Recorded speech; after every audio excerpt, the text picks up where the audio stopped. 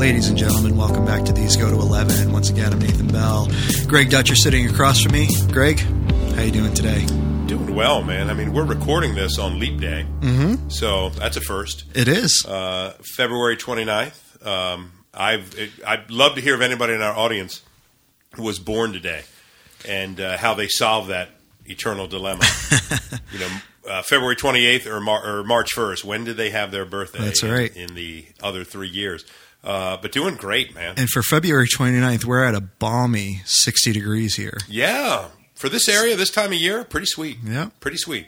Orioles are in Sarasota. I think the first preseason game starts Wednesday, I think. So I'm pretty excited to talk about something beside the Ravens. So doing well.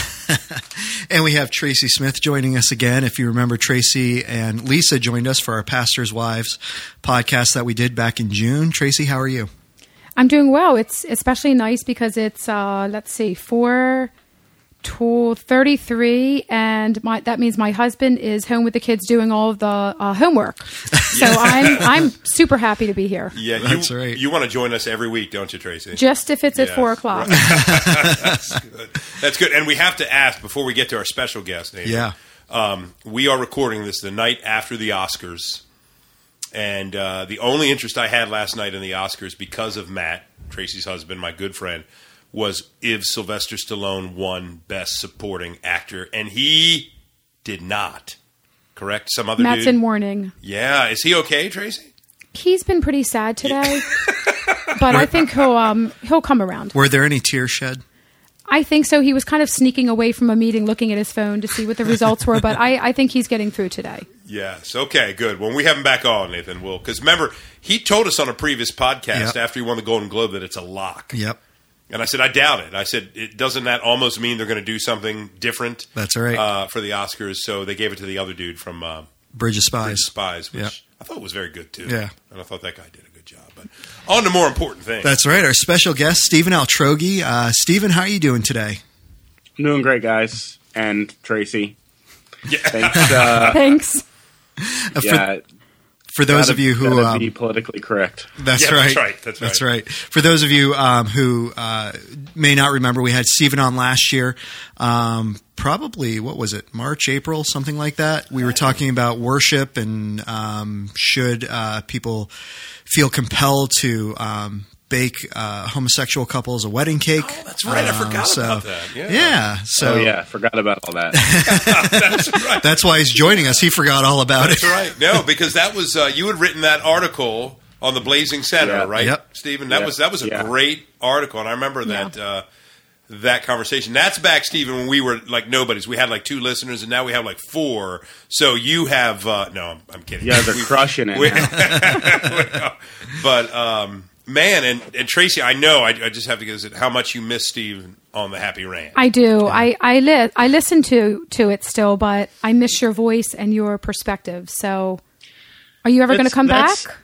I don't know. I've had several people tell me that. I'm not sure what I'm going to do. I'm debating. I don't know if I'd come back or if I'd start something new. I'm one of those guys who, like, I get interested in something for a little bit, and then once it's up and rolling, I'm kind of bored and on to the next thing. So, sometimes that's a good thing, and sometimes that's a bad thing. So, I don't know. I really enjoy doing it with Ted and with Barnabas, and Ronnie's a good friend of mine too. So, I don't know. Maybe I'll go back for like a guest cameo or something like that, kind of. Because they still bust on you a little bit. Yeah. Well, that doesn't surprise me at all. Yeah, but once like their theme music changed, I thought that meant like you were out for good. So I was a little worried. Yeah. That was like the nail in the coffin. I mean, I don't know. I kind of feel like, I'm in retirement. So do I really want to ruin my retirement? I don't know. Yeah. Plus, dude, I mean, you're living down in Florida, so you're already halfway there. Living in Florida, collecting seashells that will propel me into eternity. That's right. That's right.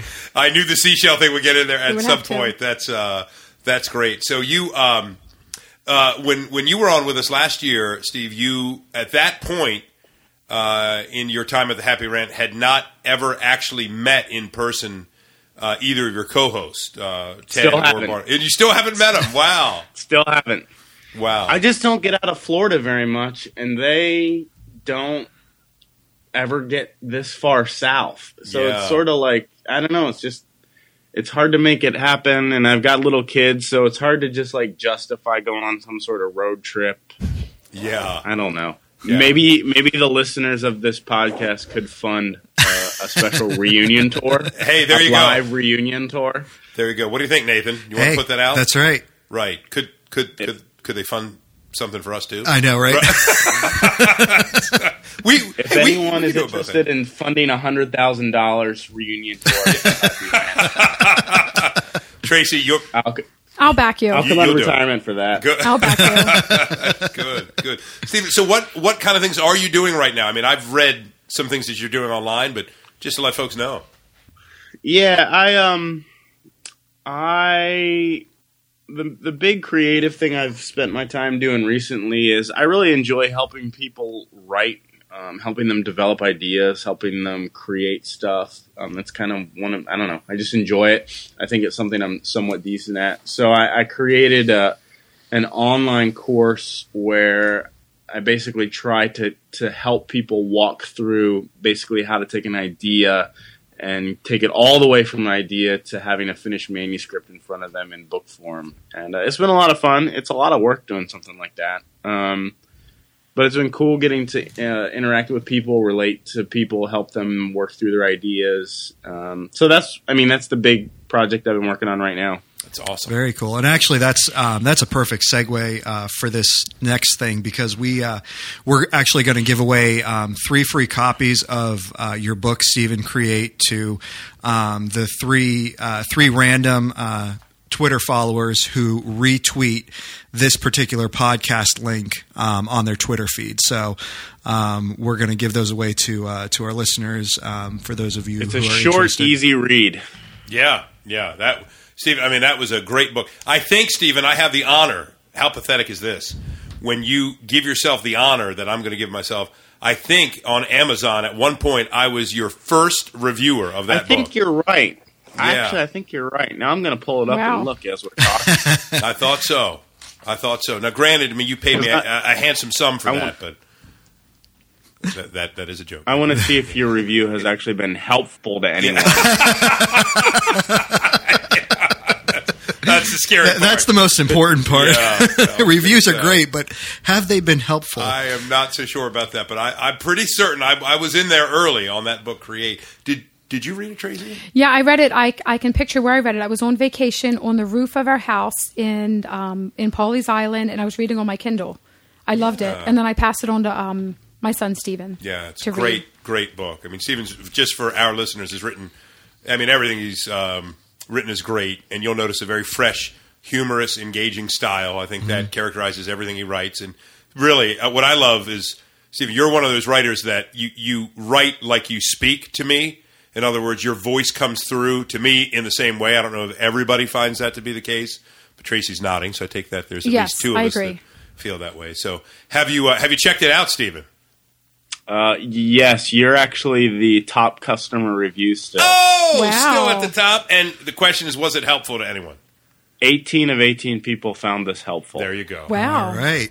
Thank you, Nathan. Mom. So yes. That's good. So you can go and check it out to get a little preview, listeners, to Amazon. Stephen Altroghi, Create. Excellent short book. And I think the best thing you do in that, well, of the many things you do, you make the case, because I thought, is the engineer, is the analytical guy going to read that? But you make room for that dude in your book. You basically say there's room for creativity for everybody. And I'm going to put you on put you on the spot there really quick. Can you elaborate on that, Stephen? Yeah, I mean the idea I think a lot of people have is like creativity is just for the super artsy people who, you know, they wear their paint spattered jeans and they walk around with moleskin notebooks, and I just don't think that's the case. I think that's too limiting in terms of what creativity is. I think creativity is it's a God instilled impulse in everyone to take things and bring order to them in ways that are beautiful, and that works across the board. I mean, it's not just paint, it's not just writing, it's not just music. It's an engineer taking raw materials and designing a way for them to work together. It's even like a mathematician taking raw data and making intricate formulas out of it. That's all creativity. And so I think we limit too narrowly what creativity is. Yeah, well said. That's great. And we just want to let our listeners know out there the reason, one of the reasons why we're having you on here, other than the fact that you're a really cool guest to have on, is you, Greg, and Tracy are Stephen King fanatics. And so we are going to be dedicating this podcast to your obsession with Stephen King. That's probably my obsession, bro. I don't know if, Steve, you would say you're obsessed. I'm not obsessed. I'm just a very big fan. That's good. Yeah, I'm a fan. Maybe like one step less than big fan, but I'm a fan. Okay. Then I'll be the... You're the obsessed person. I'll be the Greg serial will be obsessed. It fits Greg's personality. Weird reader that knows too much about a man I've never met. I'll be that guy. Right. That's right. And for those of you out there, we are talking about the horror novelist, Stephen King. He's actually done more than horror, but he's very well known for his horror genre: Carrie, The Shining, The Stand, Dark Tower series, 11/22/63, and the new detective trilogy, the Bill Hodges story. So, guys, I'm just going to leave it in your hands, and if I think of anything, I'll ask, but otherwise, you're going to let the word nerds, the Stephen King word nerds, talk it out. That's right. That's right. That's right.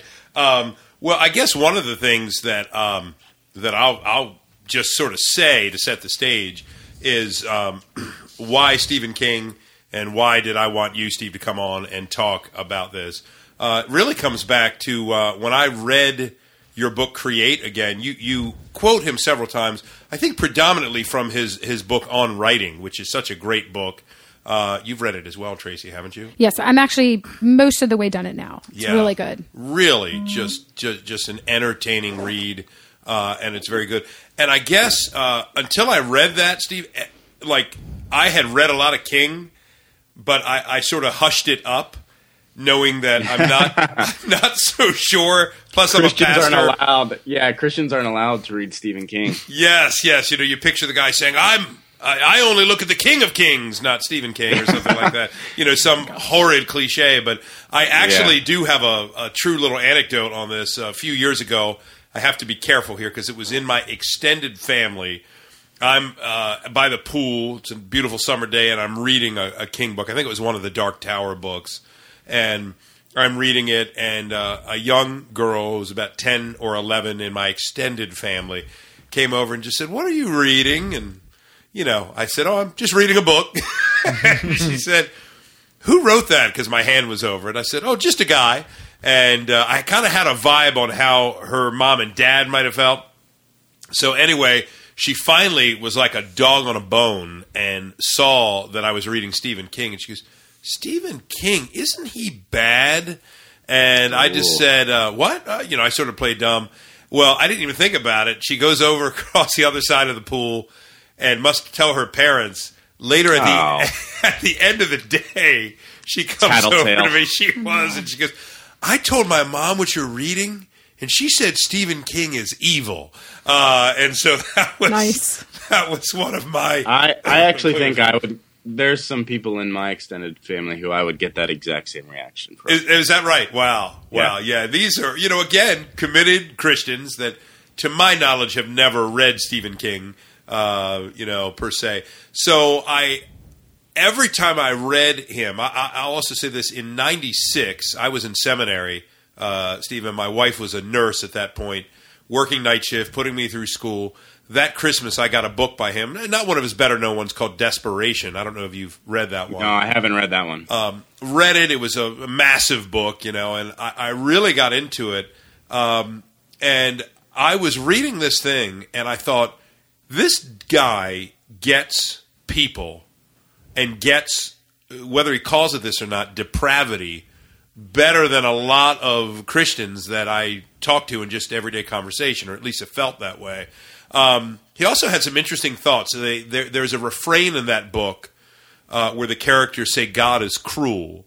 I don't have to get into all of that, but it was very intriguing to me that the characters in this book are grappling with suffering. They're grappling with seeming random purposelessness in the universe. And I know it sounds strange, but I read that book, and I, in a weird way, got a lot out of it.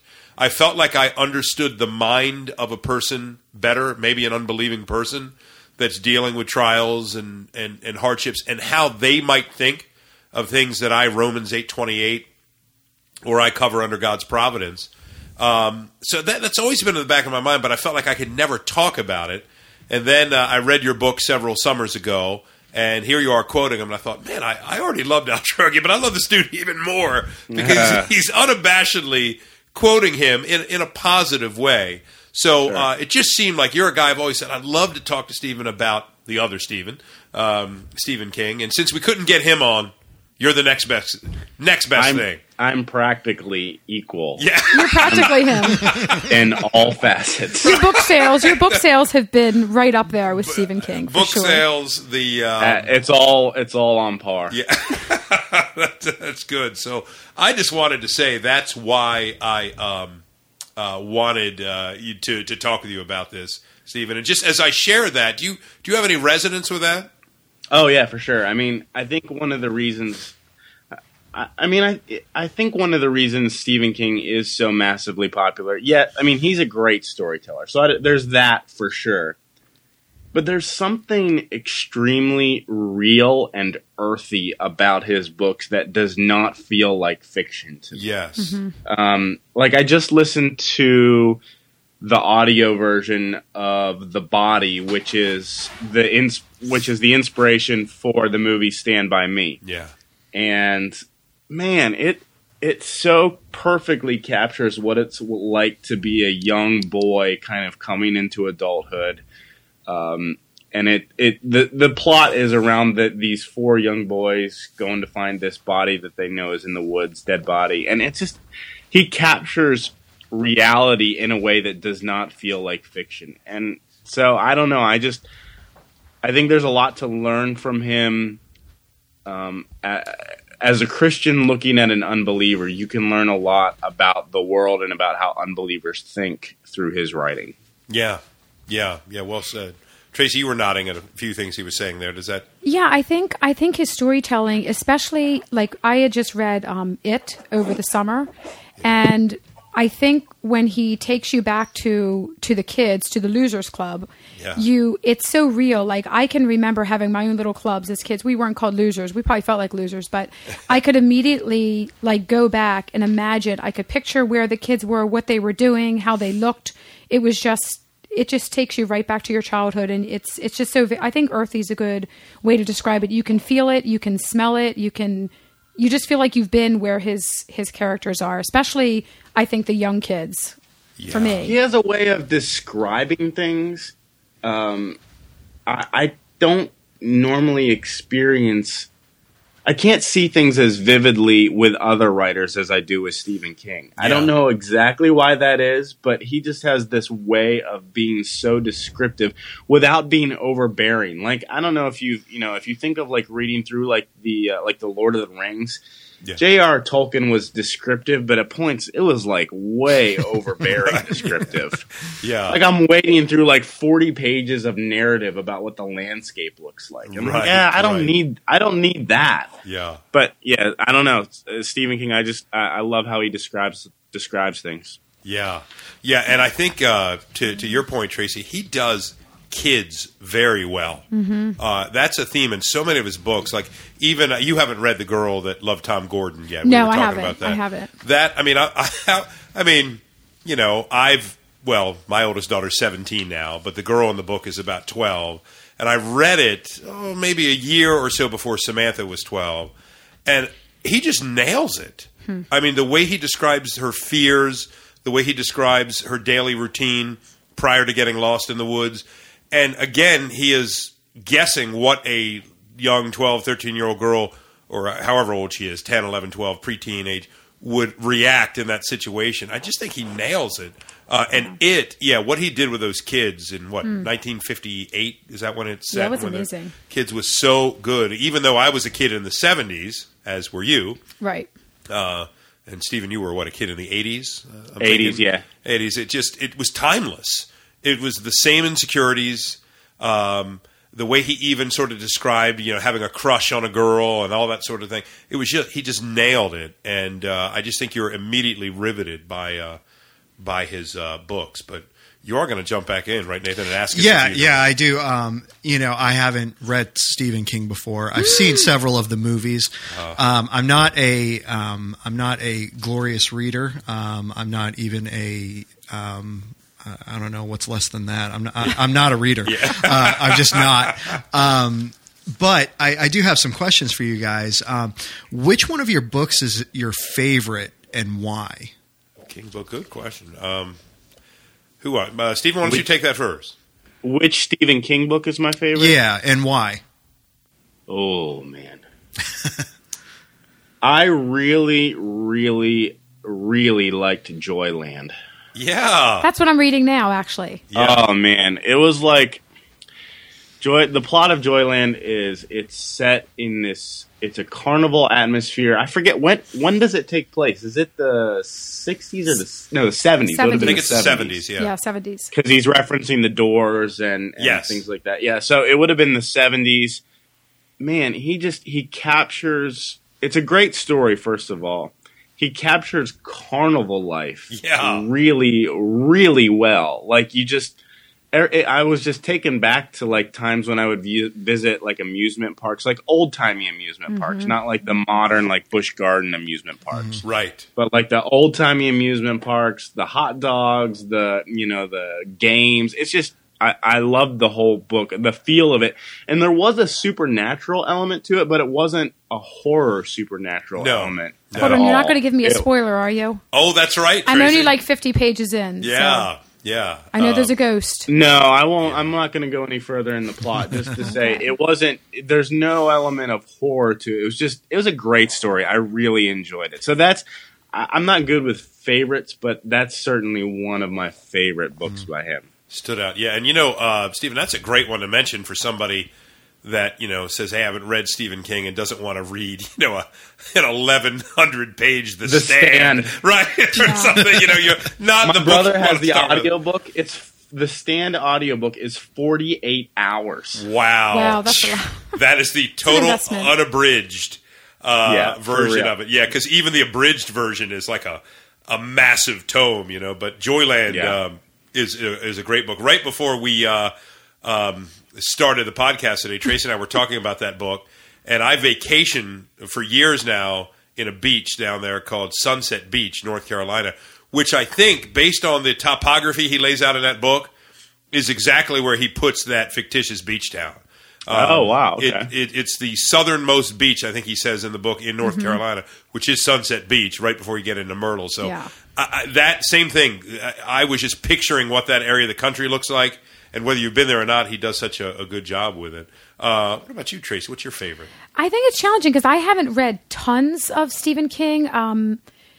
I think before I would say right around the time I became a Christian, I read Pet Sematary, and that really freaked me out. Yep. And then I believe it may have been Greg and Matt that told me I needed to like burn all my Stephen King books and Billy Joel CDs. So I got rid of all of them, and then I was like, hey. So I would say it is up there. It was a big investment over the summer, but I just liked how it went from adulthood to childhood. It gave me a lot to think about. The characters were so real. I love the even the little love story between some of the Beverly kids and it was just, I don't know.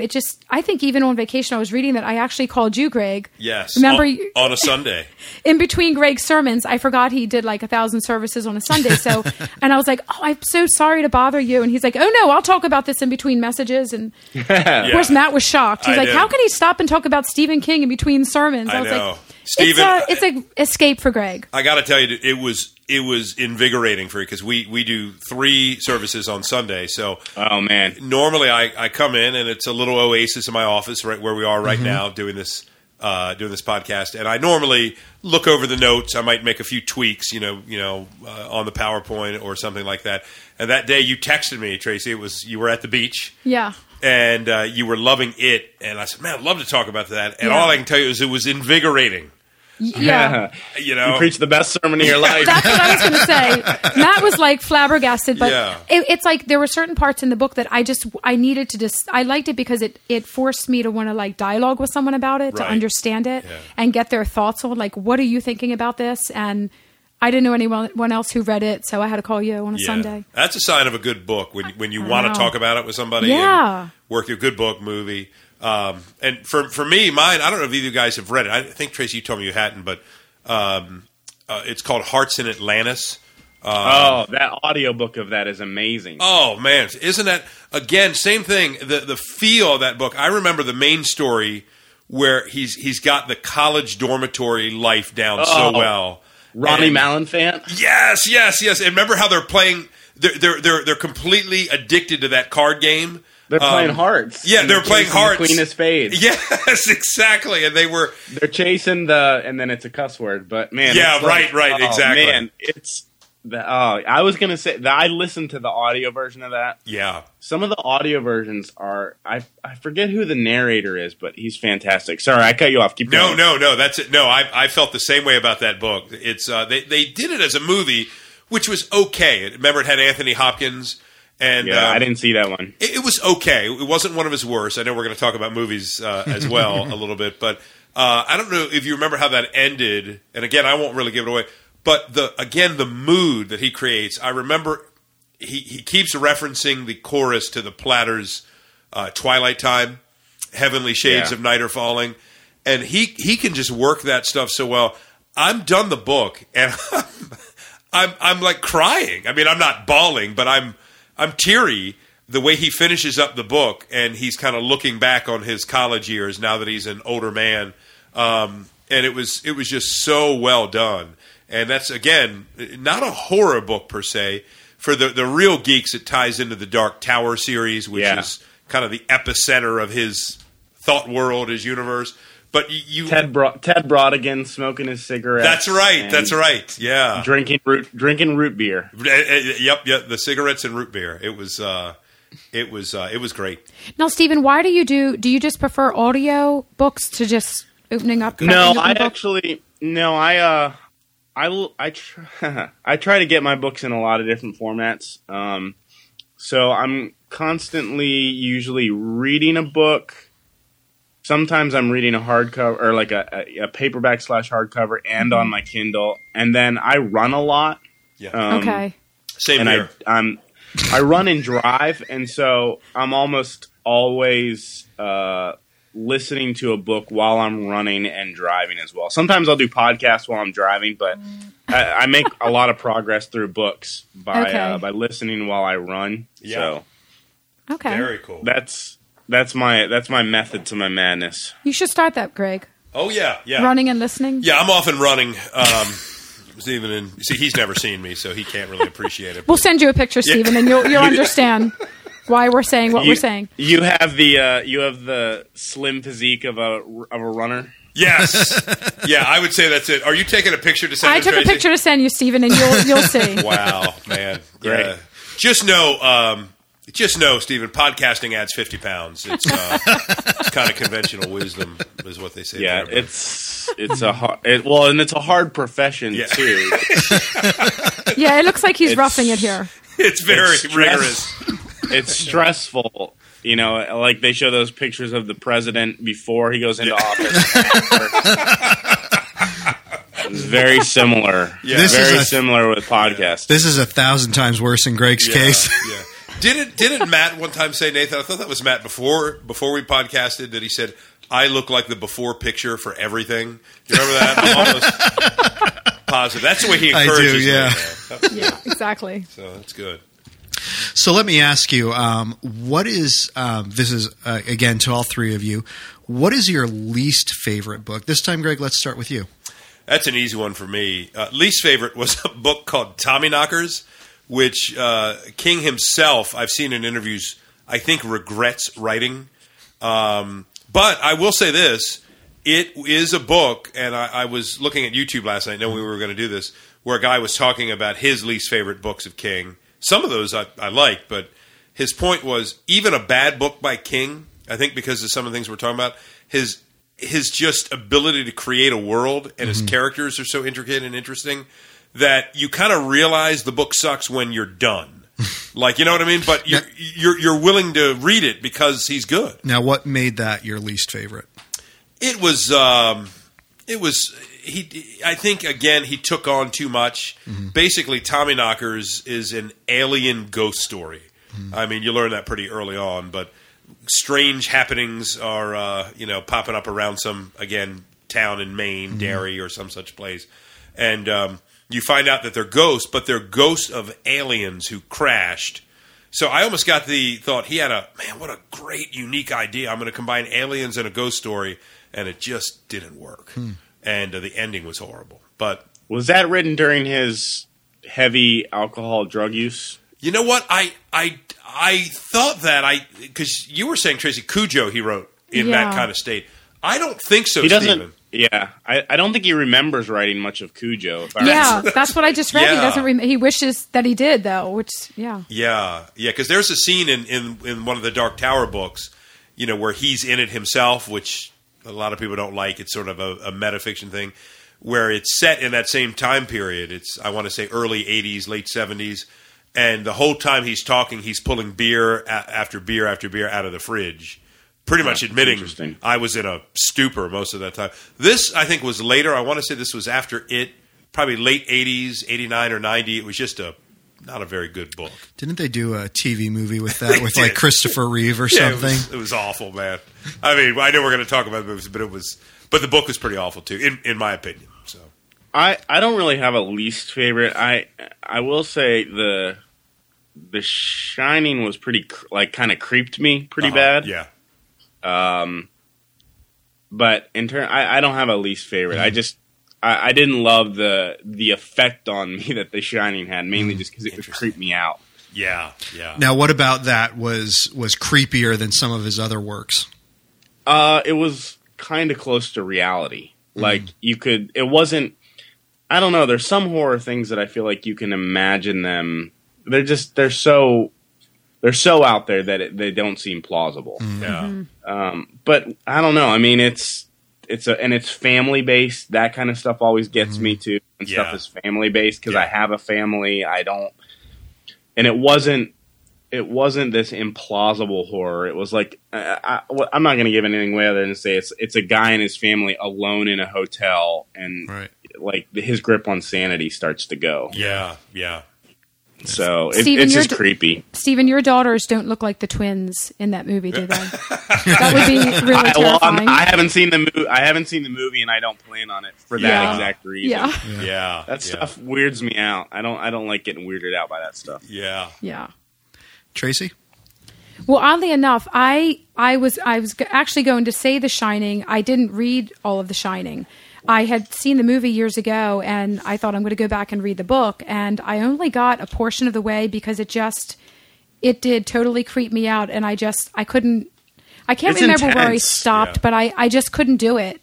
I don't know, it was just affecting me in like a weird way. So I just thought, you know what, I'll pick up something else. And and it's like Stephen King has. Like he has books, like even his one of his more recent one that I read, Mr. Mercedes. Right. It was really it was creepy. Yeah. It was really creepy, but it was so far from anything that I'll ever experience that it didn't bother me like that. Right. Yeah, that's the first. Did you know that's the first in a 3-part series, Stephen? Yeah, I did, and I started reading. It was funny. I got Finders Keepers at the library, and then my wife accidentally returned it. So, oh wow! I gotta go back and gotta get that one again. You will, because End of Watch comes out this summer. Is that what it's called? I think it comes out in June. Yeah, it will be the 3rd. I mean, Mr. Mercedes had some really disturbing elements to it. It did. Blah. It did. Blah. Yeah, it did. And it's pretty chilling in parts, no doubt. All right, and again, this is going to be for all three of you. Let me ask your take. A lot of his works, particularly earlier, were horror-based. Would you classify King as a horror writer now? Tracy, why don't we start with you? Wow. That's a tough one. I mean, I I think you should start with someone else because I haven't read more of his recent things aside from, I have read Mr. Mercedes and Finders Keeper. I wouldn't consider them necessarily horror. I think they're more thrillers. Yeah, I agree. They're almost Silence of the Lambs meets Law and Order. You know, you've got a police criminal background to it. I would say, Tracy, I mean, this is my take, and I'd be curious to hear Stevens as well. I actually don't think of King as a horror writer. And sometimes if you want to give people the test, you know, hey, you might like Stephen King and don't realize it. You just have to throw out the Shawshank Redemption. Mm-hmm. Well, that's true. People will say, what? You know, that's based on a King short story or a novella called Rita Hayworth in the Shawshank Redemption. The Green Mile, did you like that? A lot of people did. Hey, that's a Stephen King book, which I'd love to talk about. We'll see if we have time. That came out. I read that when I was in seminary. Again, I kept it hush hush, but it was 96. Great book. Yeah, isn't it a great book? And it came out, Stephen, then. Serial. Exactly. Serial book. I went to Walmart like the first Tuesday of every month, or you know, whenever it came out, and spent my $2.99 for the little 50-page. It was great booklet, and it was awesome. And he said he always wanted to write the way Dickens wrote and those guys wrote, sort of in serial format. So those books, they have some supernatural elements in them. Again, Hearts in Atlantis. The new one that Hulu is doing with J.J. Abrams and James Franco, 11/22/63, is not a horror story at all. It is just a really unbelievably well done, really historical piece. There's a time travel element. I mean, you learn from the get-go that he basically needs to find a way to get this dude back to the early 1960s to prevent the JFK killing on 11/22/63. But it's almost like he dispenses with that quickly enough, and you're just reading about this guy from 2016 or 2014, whenever it was written, living his life in the 60s. And I think I read King did 2.5 years of research on that. You know, and I just love the guy's work ethic. So I would say King writes horror still. His new book, The Bizarre Bad Dreams, is a short story collection. Mm-hmm. They tend to have more of the horror element. And he writes it well, but he's a lot broader than that. I mean, he wrote a book on baseball not long ago because he's a lifelong Red Sox fan. I mean, that's my thought. Stephen? What's your thought on him, Stephen? Yeah, I feel the same way as you, Greg. It just seems like I think he likes writing horror. Like, I think he's acknowledged his affinity for those old time, horror stories he grew up on. Yeah. But he's so much broader than that. I think he's become known to the general public a lot of times as a horror writer because a lot of his movies end up getting turned into horror type movies. Right. But I agree with you. He's so much broader than horror, and I don't know. Maybe I don't watch a lot of horror, so maybe this is the wrong way to look at it. But I feel like horror so often relies on like this sort of shock and awe, like let's gross you out, freak you out as much as possible. Yeah. And I don't feel like Stephen King is like that at all. He's a very well thought, nuanced writer. Agreed. So that's where I go. Yeah. He's not Saw. The Saw movies, which are kind of intentionally shock and awe. Let's do the gross out. Let's do the over the top, body part mutilation kind of stuff just to disturb people. He does. I don't know if the word is restraint, but he can do that. I mean, he has the scene or two that you think, oh, wow, that is horrible. But it's generally not what characterizes his writing, I don't think. Yeah, like the scene in 11/22/63 where the dad is going with the hammer. Oh, man. Wow. What? Yeah. That was a Shining moment. It was nasty. It was. And I've seen the first 3 of the Hulu series, and it's a great adaptation. There was a few things that are changed, but that's not one of them. He portrays that pretty chillingly, and it's. But again, even in the writing of that, it's real. I mean, it feels like it's not. You feel like you're watching this horrible thing that you would see on the 11 o'clock news. You just happen to be, in the living room of the house where it's taking place. Right. So let me ask you guys this. We're going to move into just, kind of some generic questions. Some people have criticized King for, maybe not being as strong with his endings. Yeah. What are some of your all thoughts on that? Greg, let's go ahead and start with you. Yeah. I know, Tracy, you haven't read the Dark Tower series. No. Did you read it, Stephen? I got into the first one, and I haven't gotten past the first one yet. I got through all of the first one and didn't end up on the second one yet. Gotcha. I'll say that one sort of as almost a metaphor for his other works. I enjoyed all 7 of them. There's 7 books. That's kind of his massive magnum opus, I guess, of his writing. The first 4 are just unbelievably good. I mean, I thought they were. The characters were so rich. You care so much about these characters that he paints. And, I've read a lot of critique of the last 3, and I don't know how universally shared this is, but they seemed a bit rushed. It almost seemed that, King needed to satisfy the fans that wanted the story to come to it. And because he wrote the first one in 1982, The Gunslinger. And here we are, late 90s, early 2000s. People are like, okay, come on, get on with it, Stephen. Stop writing 4 other novels in between your next one. So he put out the last 3 in pretty quick succession. And I thought they were still good, but I did notice a slight loss. And a lot of people, I'm not going to give it away, hated the ending. But I almost felt like he was cursed from the start. When there's that much build-up, I remember, that's how the podcast Serial was. Remember that? How is she going to end Serial? And I think even SNL and some other outfits did a parody on that because she was under so much stress. I would say there are some endings that you think, oh, okay.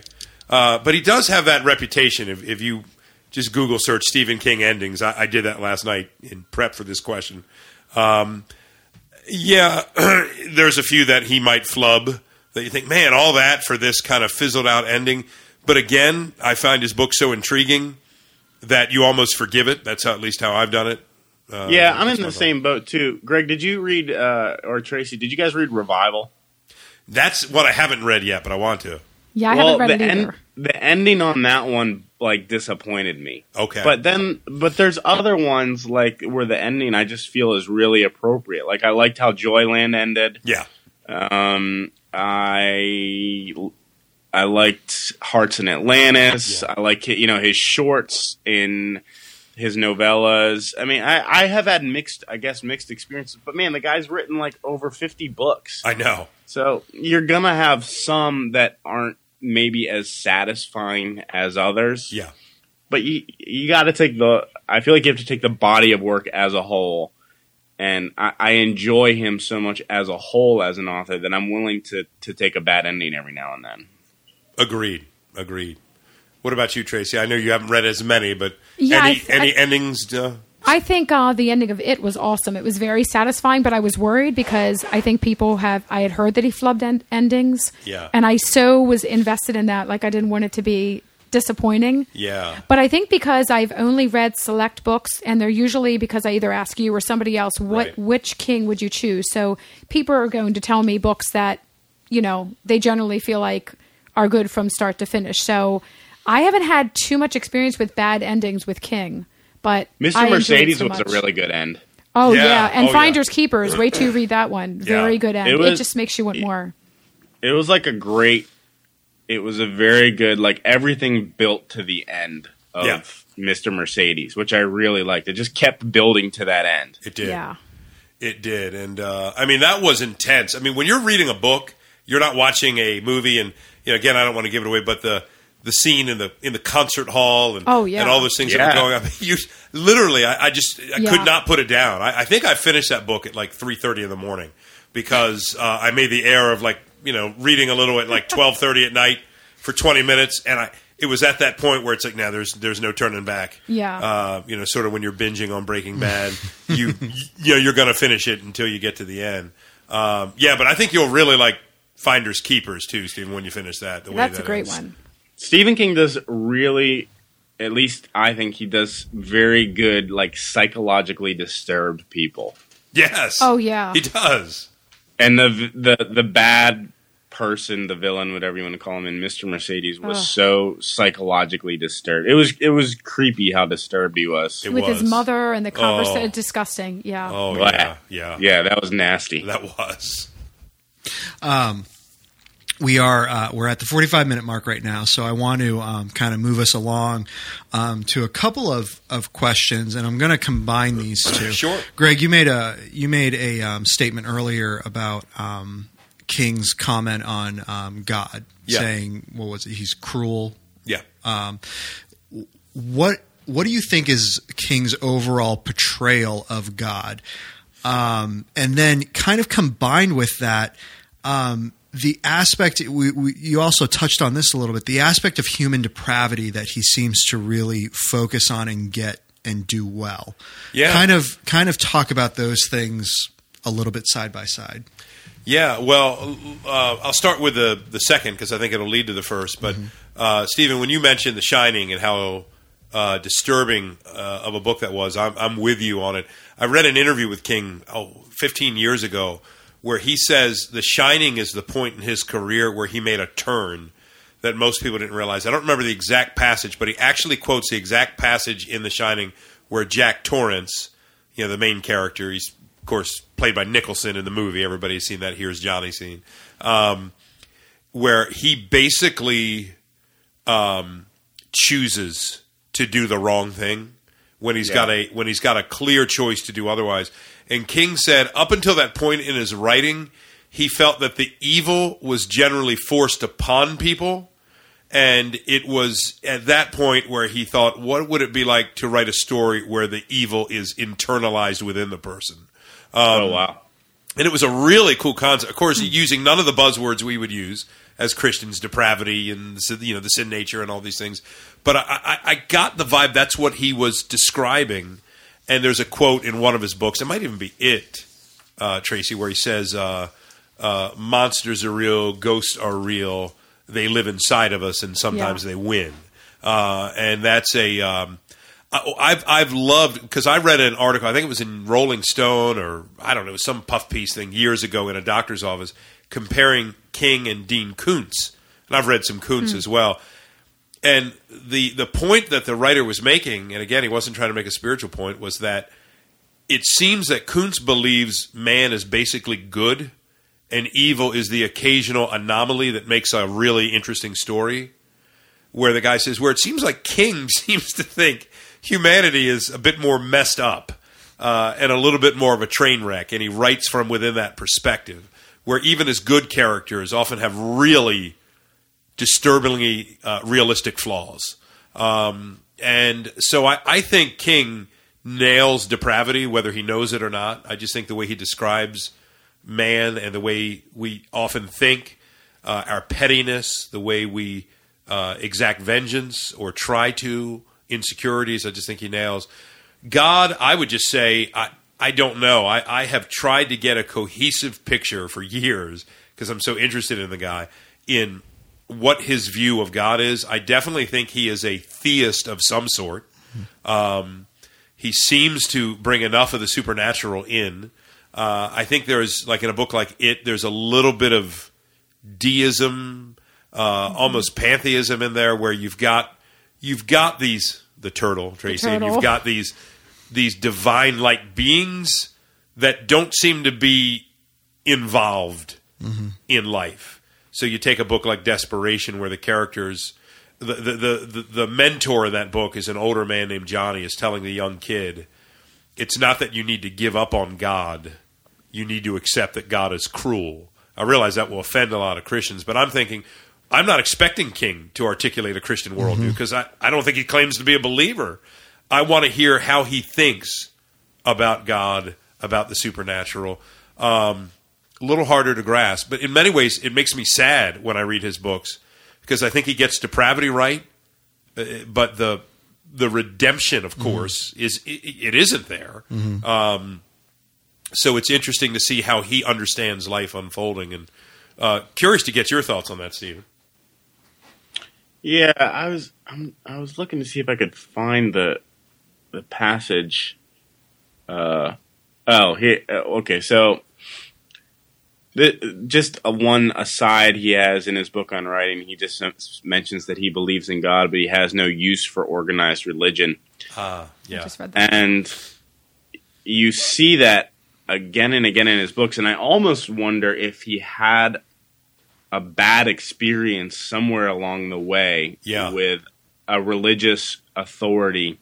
Because in so many of his books, there's a corrupt religious person. Right. And so I just wonder if he, somewhere in his history, had a bad encounter with, I don't know if it would have been a pastor, a Christian, or if he's just generally cynical if it's just maybe generally cynical. But just very often you find some sort of either weird or corrupt religious person showing up in his books. Oftentimes one of the bad people is actually religious. Yeah. And so but I think what you said is true. I mean, why would you expect Stephen King to be any different? He's not a believer. Right. I mean, that's what you would expect out of a guy like that. And the thing I appreciate about him is he writes like someone who has just spent time around people. Yes. Mm-hmm. And he understands people. He understands,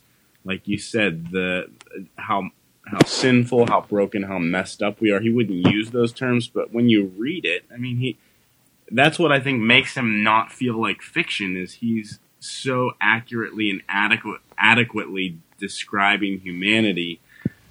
And I think he's able to just give voice to a lot of the depraved thoughts that other people might not be able to articulate.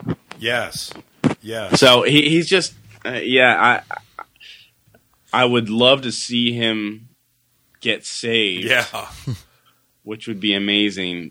But until then, that doesn't keep me from appreciating what he does. Yeah. Stephen, let me give you a great quote then that I heard in the late 80s as a young Christian. If Stephen King got saved, he could be almost as good as Frank Peretti. That's sad. Anybody want to? What a terrible thing to say. No, I heard that from a guy. Literally said, I mean, Frank Peretti is the Stephen King, and I didn't mean to denigrate Frank Peretti. I would just say he's not. But do you remember the rest of that quote, Greg, about the God is cruel? Yeah. I think it's God is cruel. Sometimes he lets you live. Right. And I think he's talking about the heartache and right. the loss of a love. And I think that's just really insightful. Yes. And there's a sense in which, no, he's not right in the most technical theological sense, but the things God allows for, I mean, we know this, to experience, right. There's a sense in which God's not the God of TBN. He's not the God of, peaches and cream. I mean, you do see that. So to hear a guy try to wrestle with that from an unbelieving perspective is really interesting to me. Another quote that we put up to kind of promote this, Nathan, was, I don't remember which book this is from, but listen how insightful this is. He says, people don't get better, they just get smarter. When you get smarter, you don't stop pulling the wings off flies. You just think of better reasons for doing it. I mean, isn't that just a great insight? And he's I take that as, man's nature in many ways is there's still a problem with it. We just find a way to be more sophisticated about it as we get older. And I mean, that's better stuff than I read in some pop Christian literature. But for sure. Yeah. It seems like if you understand depravity like he does, but you don't have a grasp of the saving work of God in Christ, then you are going to write like he does. I mean, he doesn't have the hope of the gospel, so all he sees is the depravity. And so the result is he writes really well about depravity. Right. And have to ask you, since we haven't read Revival, isn't the main character in Revival a preacher? Yeah, it is. It's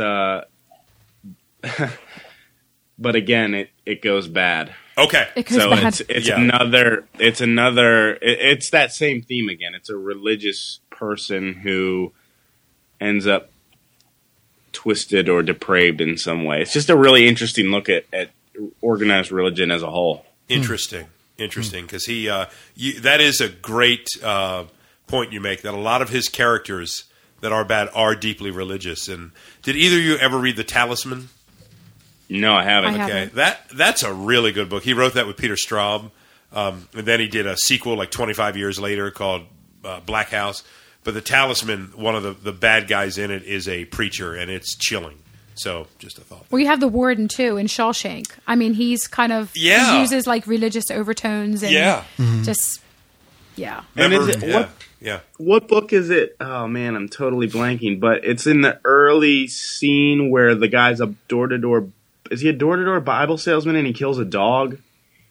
Yeah, what book is that in though? I can't remember what book that's in. That's familiar to me. I hope it's not because I've killed a dog. No, it's but it is familiar to me. You know what, Stephen? We'll put that out to our listeners, and they'll tell us. Yeah, no, it's going to drive me bonkers. Somebody out there. It's in the Dead Zone. Oh, the Dead Zone. Right. Yeah. I just Googled it, and I was like, because I knew it was going to drive me crazy if I couldn't remember. Yeah, it's in. Yeah, that's a great scene too. It's this guy who's he's a door-to-door Bible salesman, and he kicks a dog to death. Yeah. Yeah. That sounds like a classic King moment right there for sure. Yeah. Well, we are out of time right now. This has been so much fun, so great, Stephen. Thank you so much for joining us. Yeah, absolutely. It was a blast. Yeah, this was a lot of fun. Yeah, we should start a Stephen King podcast. Right, there we go. That's your new calling. Yes, and Stephen, you've got more context than I do, so I'm trusting you to leverage getting Mr. King himself on to talk to us about that. That would be sweet. We could call it like you said. We could call it The King of Kings on the King. Yeah. Yes, absolutely. I'm sure there'd be many people that would approve of that, which is scary.